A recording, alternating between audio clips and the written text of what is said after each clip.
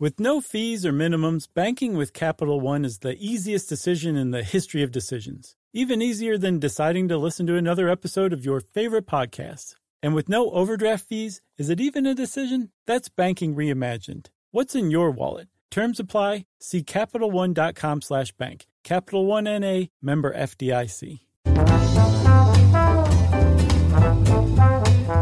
Hey, and welcome to the podcast. Short stuff, I should say. I'm Josh. There's Chuck. There's Jerry. Let's get to it. And they're off with another shorty. So, we're about to talk about something I had no idea about previous to this. Yeah, and this one has a couple of layers that are super interesting to me. It is an onion for sure. Yeah. So we're going to dive into the history of a guy named William Rufus Devane King. And he was an early senator. Mm-hmm. He was a diplomat for the United States. I think he was a congressman first. Mm-hmm. Then he was a diplomat. And then he was a senator for like 29 years or something like that. And then eventually he became vice president. And the way that he apparently progressed through the ranks in the Democratic Party was by being pretty middle of the road, vanilla, mediocre. Yeah, and I interpreted that as also he was a good guy that, you know, he wasn't one of these blustery blowhards of the day. Mm-hmm. He was an attorney first, of course, probably like most of these dudes were and still are. Right. And he was described as various things, tall, prim, wig-topped mediocrity, but other things that they said were like he wanted people to address each other with decorum. And whenever people were arguing, he was known to come in and kind of try and reconcile things. Mm-hmm. So I kind of like this guy's style the more I read about him. Yeah, no, I'm with you. Like, you know? I think to be middle of the road at this time was actually kind of a badge of honor. Oh, interesting. This is during the lead up to the Civil War. Sure. So the country is not getting along very well, right? Yeah.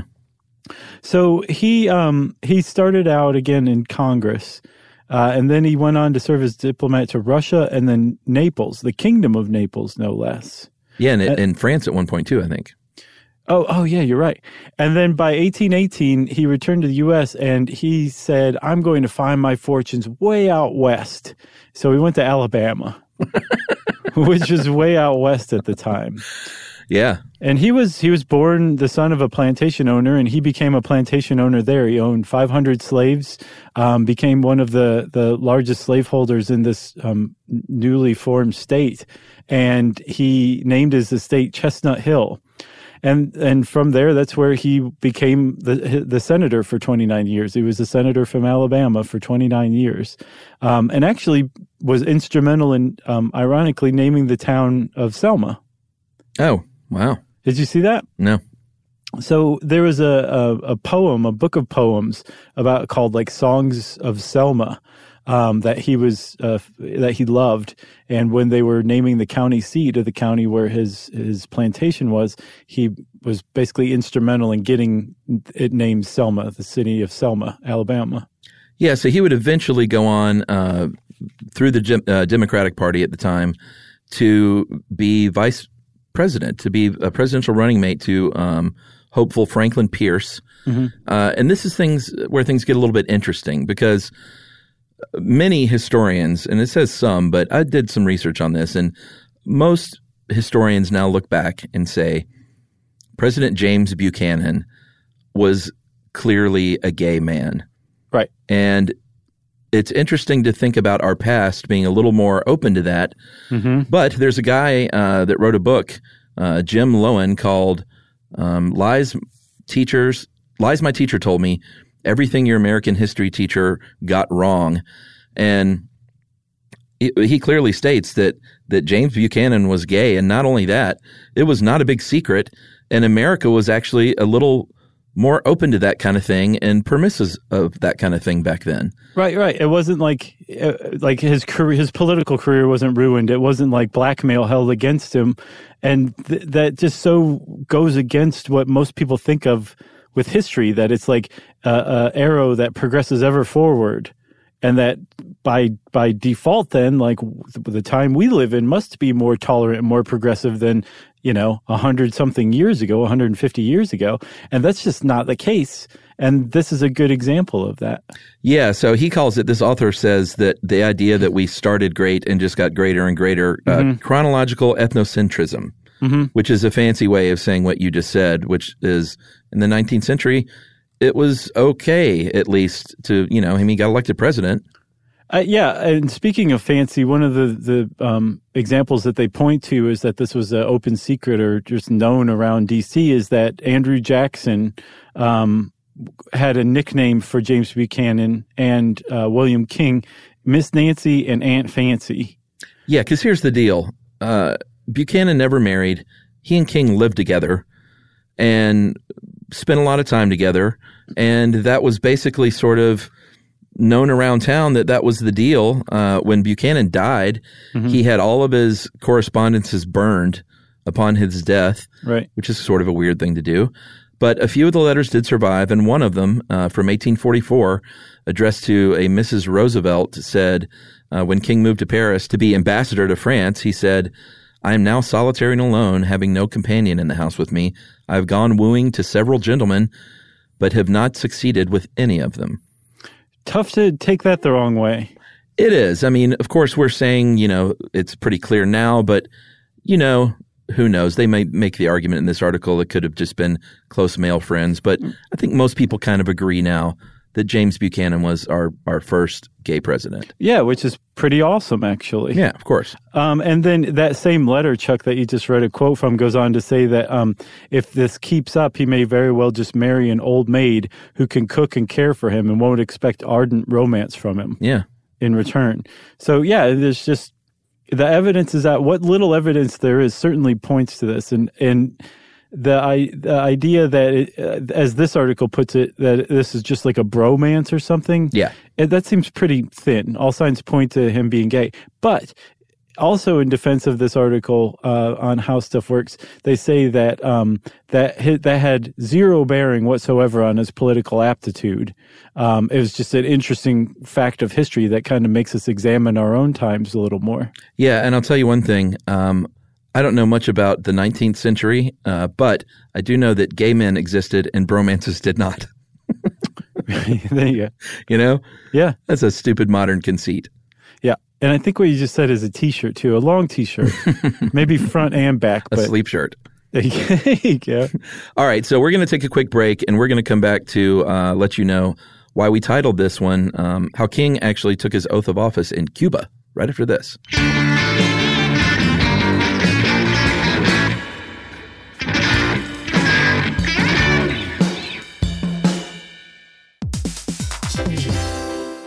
Listen to this. It's a game changer.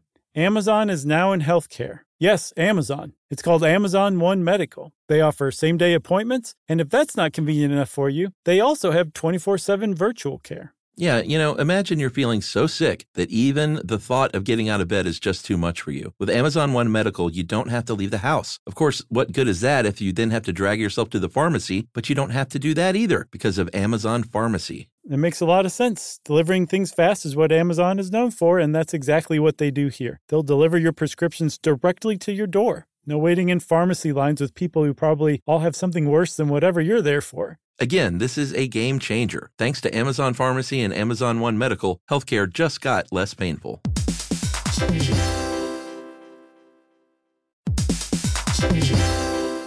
Hey everybody, Josh and Chuck are here to tell you about a new podcast, Car and Driver's Into Cars, a production of Car and Driver and iHeartMedia's Ruby Studio. That's right. It's hosted by Eddie Alterman and Tony Quiroga. Into Cars is the ultimate podcast for car lovers. Whether you're in the market for a new set of wheels or just love the sound of a V8, Car and Driver's panel of editors and car experts test drive and review today's most compelling new rides. And the best part, Eddie and Tony have no filter. They review cars with the same blend of intelligence, independence, and irreverence that has made Car and Driver a trusted source for news and reviews since 1955. Car and Driver's Into Cars is brought to you by eBay Motors. All the parts you need at the prices you want, guaranteed to fit your ride every time. Visit ebaymotors.com for more. Eligible items only. Exclusions apply. So jump in, buckle up, and listen to Car and Driver's Into Cars, available wherever you get podcasts.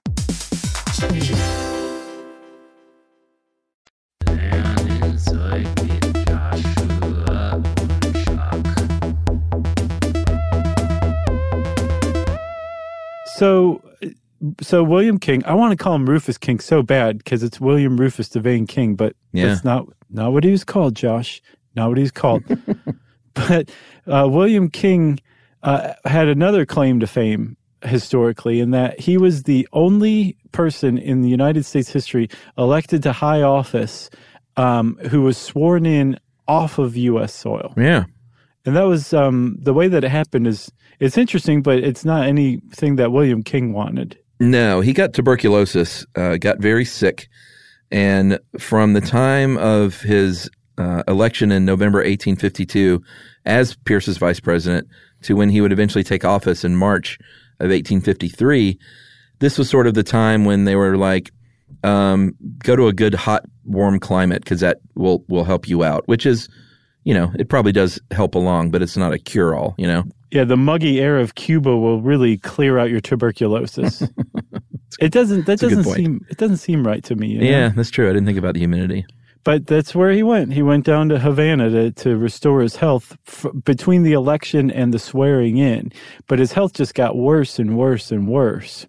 And by the time he was to be sworn in, within like a week or so, or I think maybe even more than that, because he wouldn't have been able to make it from Havana to D.C. within a week at that time. On a boat? Yeah.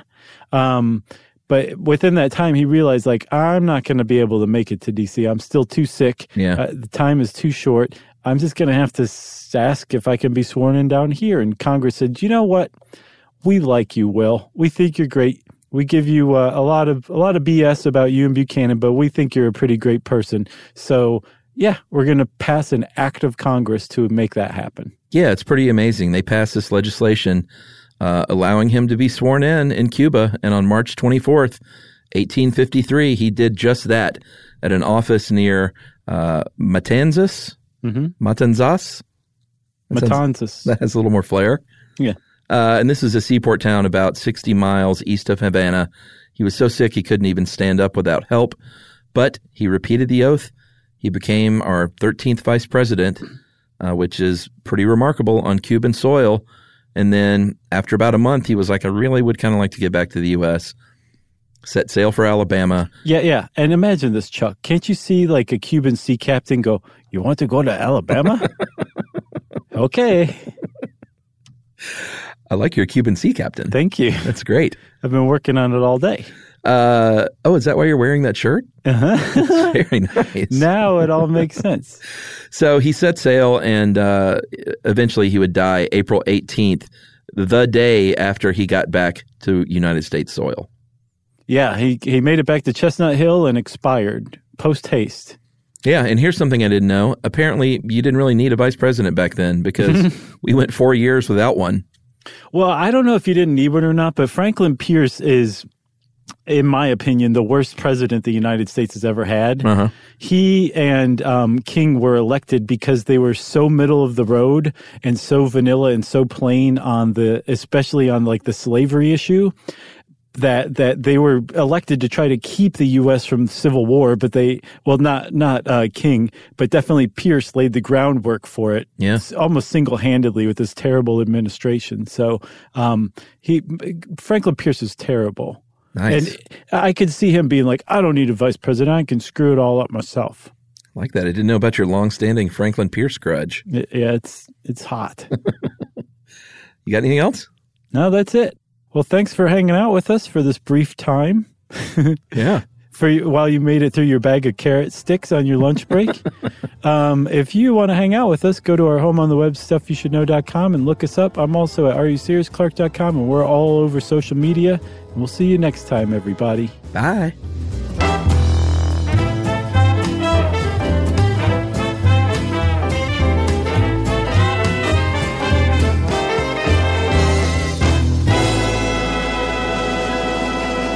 Hey everybody, if you've been looking for love at first sight, it's closer than you think. It can be found at your local shelter. So this June 7th to June 9th, join the Pedigree Adoption Drive, and the Pedigree brand will reimburse your dog adoption fees nationwide. Pedigree knows that bringing a dog into your home not only opens their heart, it can open yours too. Visit pedigree.com/adoption-drive to learn more and see full terms and conditions. Life in our modern age comes at you pretty fast, which makes our time away especially valuable. When I take time to relax, I like to get far from my everyday life, immerse myself in natural beauty, and have unique experiences. But you don't have to leave the U.S. to experience tropical rainforests and islands filled with adventure, warm culture, and national treasures. Visit Puerto Rico, an island with a vibrant spirit that will sweep you away. Because when you visit, you don't become part of the island, it becomes part of you. In Puerto Rico, you can forget where you came from and embrace where you are. Puerto Rico, where visits end, but stories last forever. No passport required for U.S. citizens and permanent residents. Learn more and plan your trip at discoverpuertorico.com.